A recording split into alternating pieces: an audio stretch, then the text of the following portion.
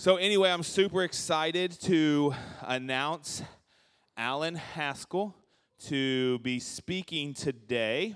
If you guys do not know, he is officially starting his, is it candidate for lead pastor? Is that the right wording? You know how good my English is. So anyway, so today is going to be his first sermon.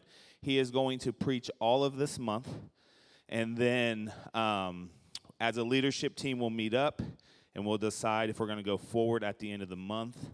And then the last Sunday of August, we will be taking a vote as a church if the leadership recommends Alan to be lead pastor. So encourage him. I was going to set up some dates for him to go and hang out with families and eat dinner with them. But I don't know if it's just they went and made dates or other people made dates, but they have already met a bunch of people within the church. They've been at several gatherings already. So if you guys want some one-on-one time with the Haskell family, all right, his wife, Jamie, she loves this stuff. Stand up. Yes, stand up. So this is Jamie, all right. Now listen. She's the whole reason we call Alan anyway. So anyway, I'm just kidding. Totally kidding. Totally kidding. And then Alan, you guys have seen him. He's tall and not hard to miss. But I met Alan 5 years ago or 4 years ago now off of him going to a pastor's breakfast. And Rashad just happened to be there at that breakfast as well. And somehow they got on the subject of church camp. So next thing I know, me and Alan are out to lunch. And then next thing I know, we're at church camp. And the next thing I know, I'm on the leadership team of the church camp. I don't know how that all happened that quick, but it did. And so when you guys hear me talk about CARA, that's spelled X-A-P-A, that is where I met Alan. And Alan is the executive director. I don't even know what your actual title is. Whatever. Titles are nothing to me. Anyway, so that is who Alan is. I'm super excited. If you guys knew the whole backstory of why he's here now, and you'll learn it eventually, it's just a God thing, in my opinion. So I'm super excited. I don't really hear him preach to adults very often. It's always to kids. And so I was like, man, this could be awesome. So I caught a sermon that he did to adults a few weeks ago, and so that was exciting for me to watch. But anyway, I'm super excited to introduce Alan Haskell.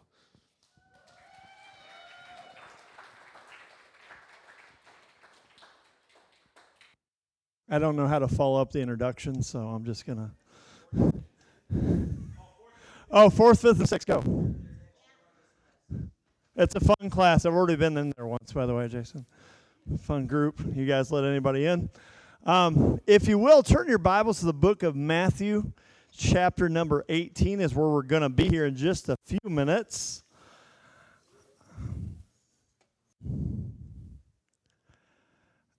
I want to say thank you, first off, for a chance to come here and speak and possibly be a part of this family. I've gotten to know this family through ministry, as Jason said. I've got to meet and spend time with and pray with and goof off with and cry with and make fun of this family. So it kind of feels like a family already a little bit. I appreciated getting to hear. He's already stepped out. Pete speak last week and Louis 2 weeks ago, and where are you at, David? Right up front. And David 3 weeks ago. So we've been kind of getting to meet everybody as we can. We would love to get together with anyone who wants to get together. Also, I'll let you know, the rest of the month, today we're in Matthew 18. The rest of the month we're going to be doing Colossians 1, 2, 3, and 4.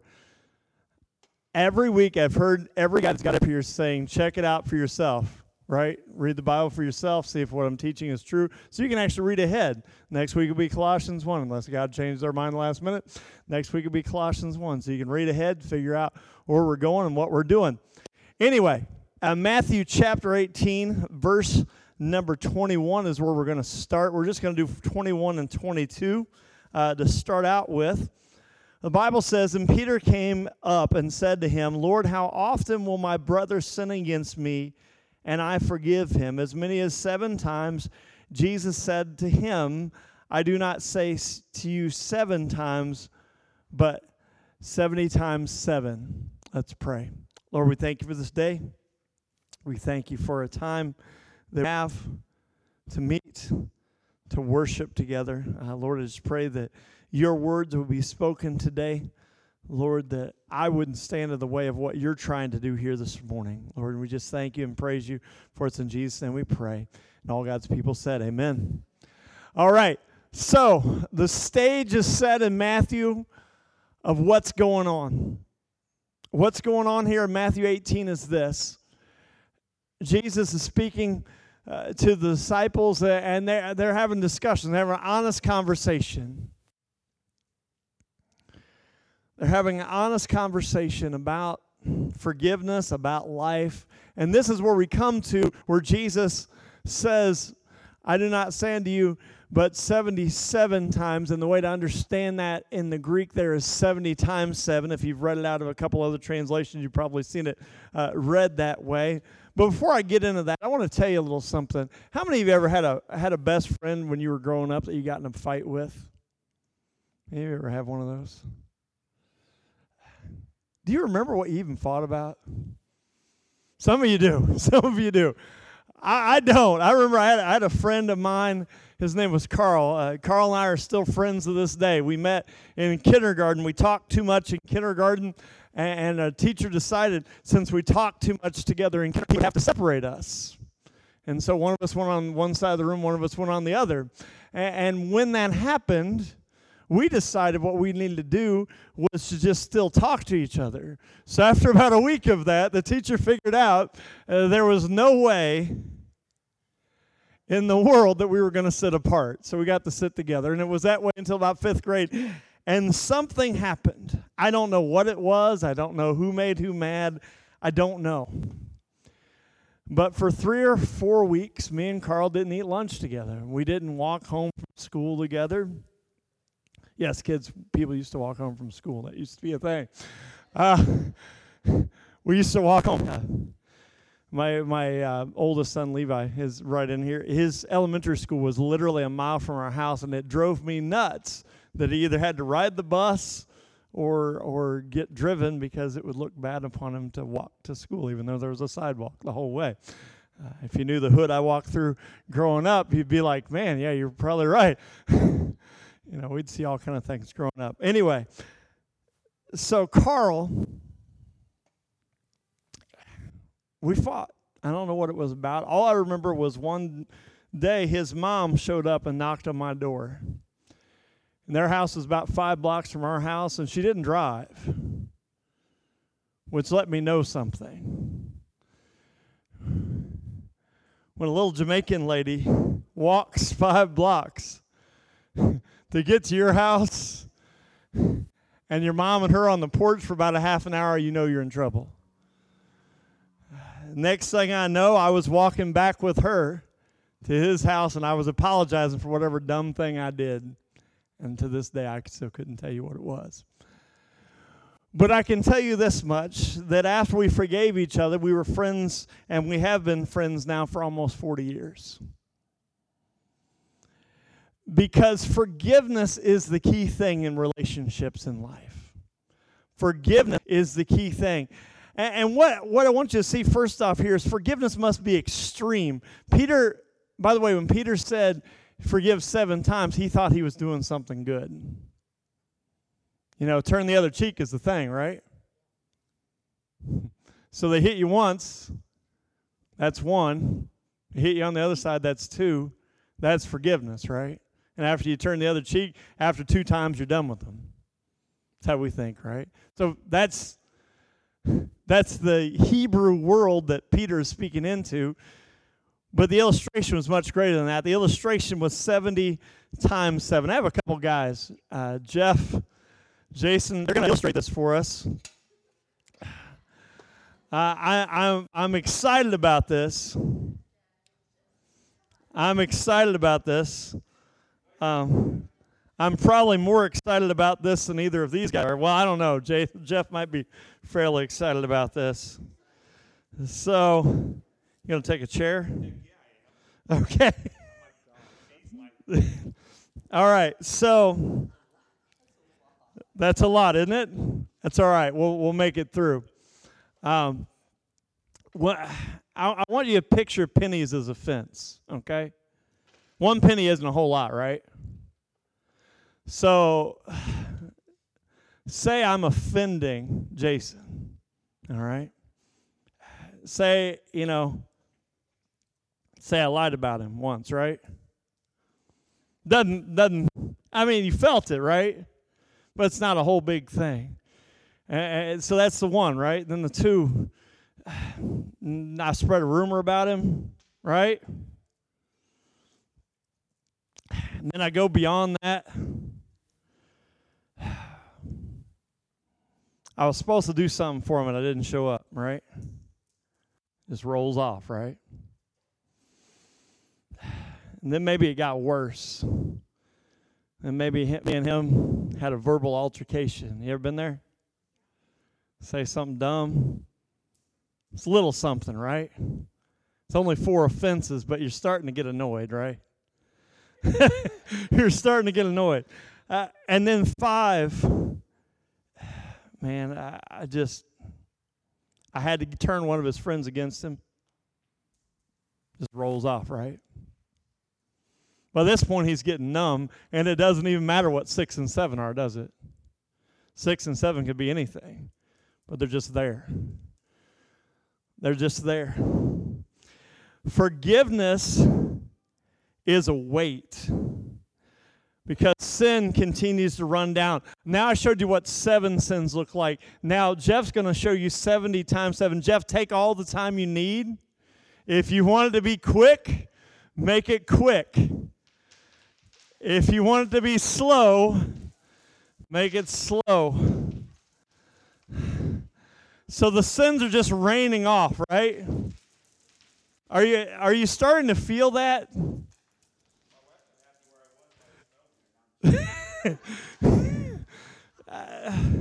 There's a reason I chose Jeff for this, because I knew Jeff would inflict the right amount of pain in this.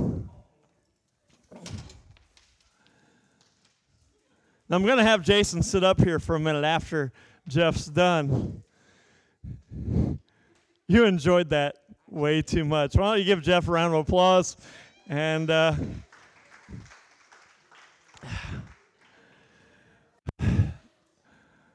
now Jason has been offended more times than he can count, right?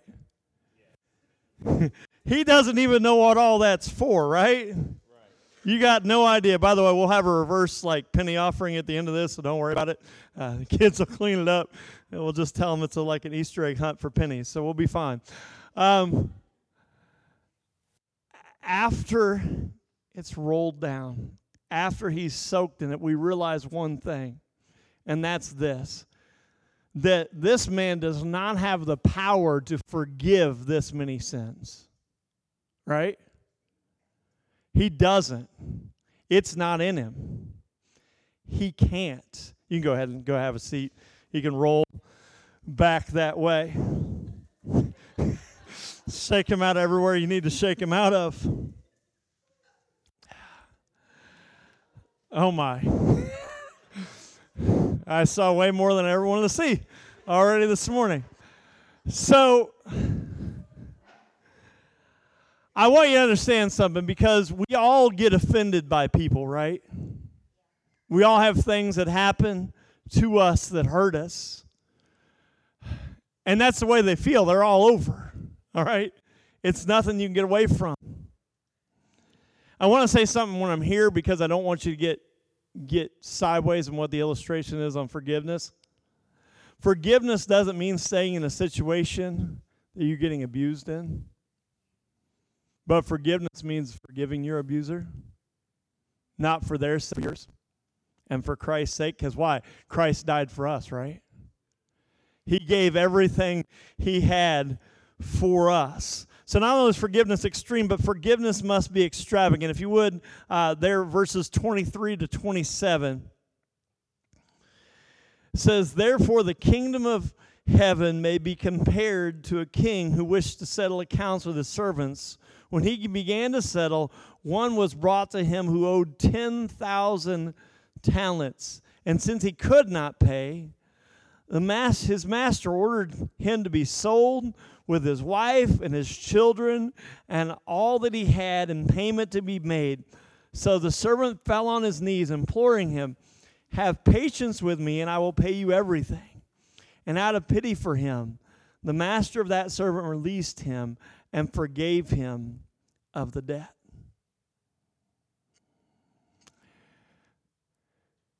That doesn't make sense in our mind because we have no idea what 10,000 talents were, do we?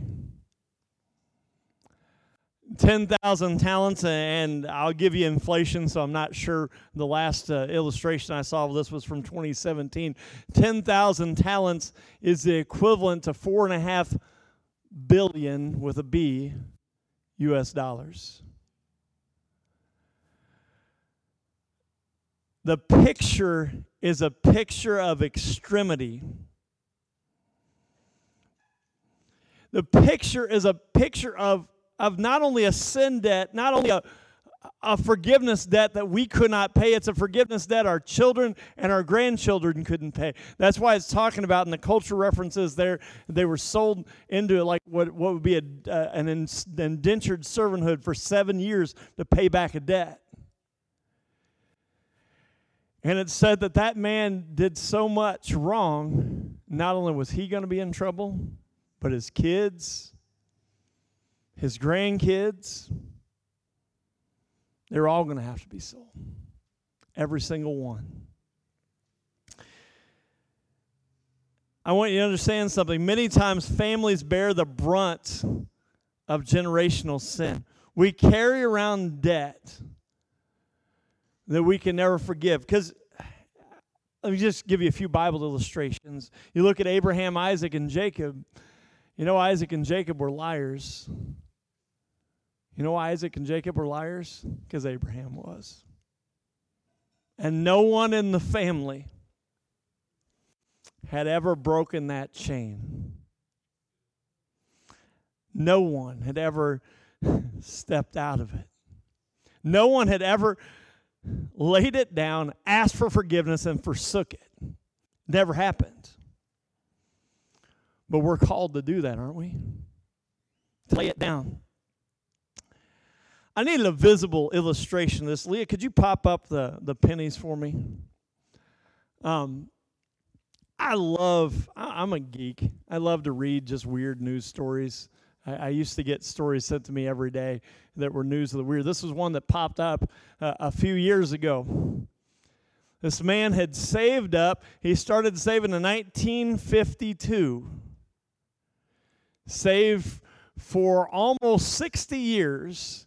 And then he came to the bank and dropped off $81,500 500 pennies, which is $815. But probably the hardest way you'll ever see $815 in your life. Pretty sure whoever ran the coin counter at the bank that day wished they would have called in sick. Right? They probably had to call the banks to get the wrappers. How many pennies do we get on average day? 2, 3, 4, 5. Some of you are cashless. Some of you still use cash. We've got a jar in our house that all the loose change goes in. And you know, there's only a few that go in it every day, right? And that's how we look at our sin, right? We look at it like it's just not a whole lot, you know. I lied once today. You know, I was mean to my wife once today. I wasn't yet, so I'm just getting that one in advance. Trying to prepare. Spending the week with the in-laws, so I'm just trying to prepare beforehand. You get those one little things, right? Those little sins. But they add up, right? And what they add up to is a debt we could never forgive. Jesus has forgiven us of more pennies than could fill this building. He's loved us so much that he sent his son to die for us. And that while we were yet sinners, Christ died for. The Bible describes us as ungodly, meaning far from God, meaning we don't even care. By the way, you don't quite understand that until you've had your own children. Those of you who've had your own children know what I'm talking about. When they're 3 or 4 years old and they do something that's just mean to you, but to them it's just something they do, right? But you love them anyway. That's what Christ did for us. And he loved us with an everlasting love that means even if we have 10,000 times that amount of sins in our life, he has forgiven us for every single one of them. So we see the parable, this man's forgiven a great debt, right? He should be excited. Just as when Christ forgives us, we should be so thrilled with it that we shouldn't hold the count for other people, right? Christ has forgiven us more than we could imagine, more than we could ever know. So how does this man respond to being forgiven from all of this? It says, verse 28. Before we even get into that, I want you to read this part. It says, but when that same servant went out. Why does it say servant? Because he was serving the man who forgave him of everything. That same servant went out,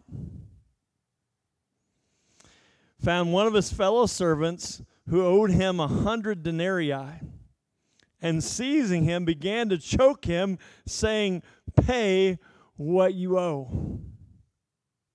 So he's just been forgiven of $4.5 billion, okay? Billion that's Bill Gates money, all right? He's been forgiven of that much. He finds this guy, runs up. You mind if I use you again? I might as well. He runs up. He's like, give me my money. And when he doesn't give him the money, he starts to choke him. And the idea there is a violent choke. Saying, give me everything.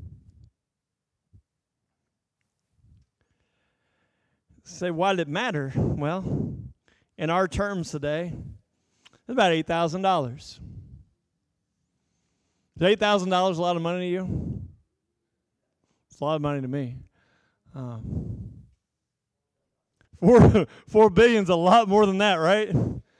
It's like, I think I did the math on it. It's like 5,000 times more, right? So he's been forgiven us debt that's multiplied multiples more. But he finds this guy and he says, you owe me this much. Pay me back. Verse 30, it says he refused and went and put him in prison till he pay the debt. When his fellow servants saw what had taken place, they were greatly distressed, and they went and reported to their master all that had taken place. Then the master summoned him and said, you wicked servant, I forgave you all that debt because you pleaded with me. I'm going to stop right there. We'll pick that up in a minute. When people hurt us, it's hard to forgive. I don't care if it's a marriage. I don't care if it's a church situation. I don't care if it's a work situation. I don't care if it's a family situation. When people hurt us, it's hard to forgive. It's hard. Why is it hard? Because it's a dying process. It's a grieving process. It's a process of saying, Lord, you're right, and I have to honor you, whether I want to or not. But I want you to notice something. What happened in verse 31, it says, when his fellow servants saw what had taken place, they were greatly distressed, and they went and reported to their master all that had taken place. You ever been in a situation like that? Did something dumb? Someone came to you in a situation that you should have reconciled and you didn't do it? Or maybe you opened your mouth when you shouldn't have? I know if you have kids, you've done it. I know if you're married, you've done it. I know if you've been in church ever, you've done it. Some of the craziest things I've ever seen, forgiveness-wise, have happened in church, and nobody's going to amen that. But all right, figured somebody would. It happens, right? And when it happens, what happens? Verse 31 happens. The fellow servants looked around. They were upset. They were upset because of what had taken place. Why were they upset? Because it was irrational, right? You ever found out whenever you do something good, nobody really talks about it all that much? But whenever you do something dumb, Rylan, am I right? Whenever you do something dumb, everybody knows about it, right? That word gets around quick. It doesn't matter. It doesn't matter how small or how big. The word gets around quick when you've done something like this. I want you to realize something, and this is something that we need to realize as individual believers, as members of families, and as part of a church body. We lose our witness when we refuse to forgive. We lose our witness. Why? Because of grudges. An unbelieving world sees people who keep record of wrong. God's house and God's people shouldn't be that way. We should keep short accounts. The Bible talks about not letting the sun set on our wrath. What's that mean? That means at the end of every day, we should let that emotion go. Thank you for taking the time to join us on this podcast from Church on the Rock here in Brownsburg, Indiana. If you would like any more information about our church family, our pastor, or where we meet, please visit our website, www.churchontherockbb.com.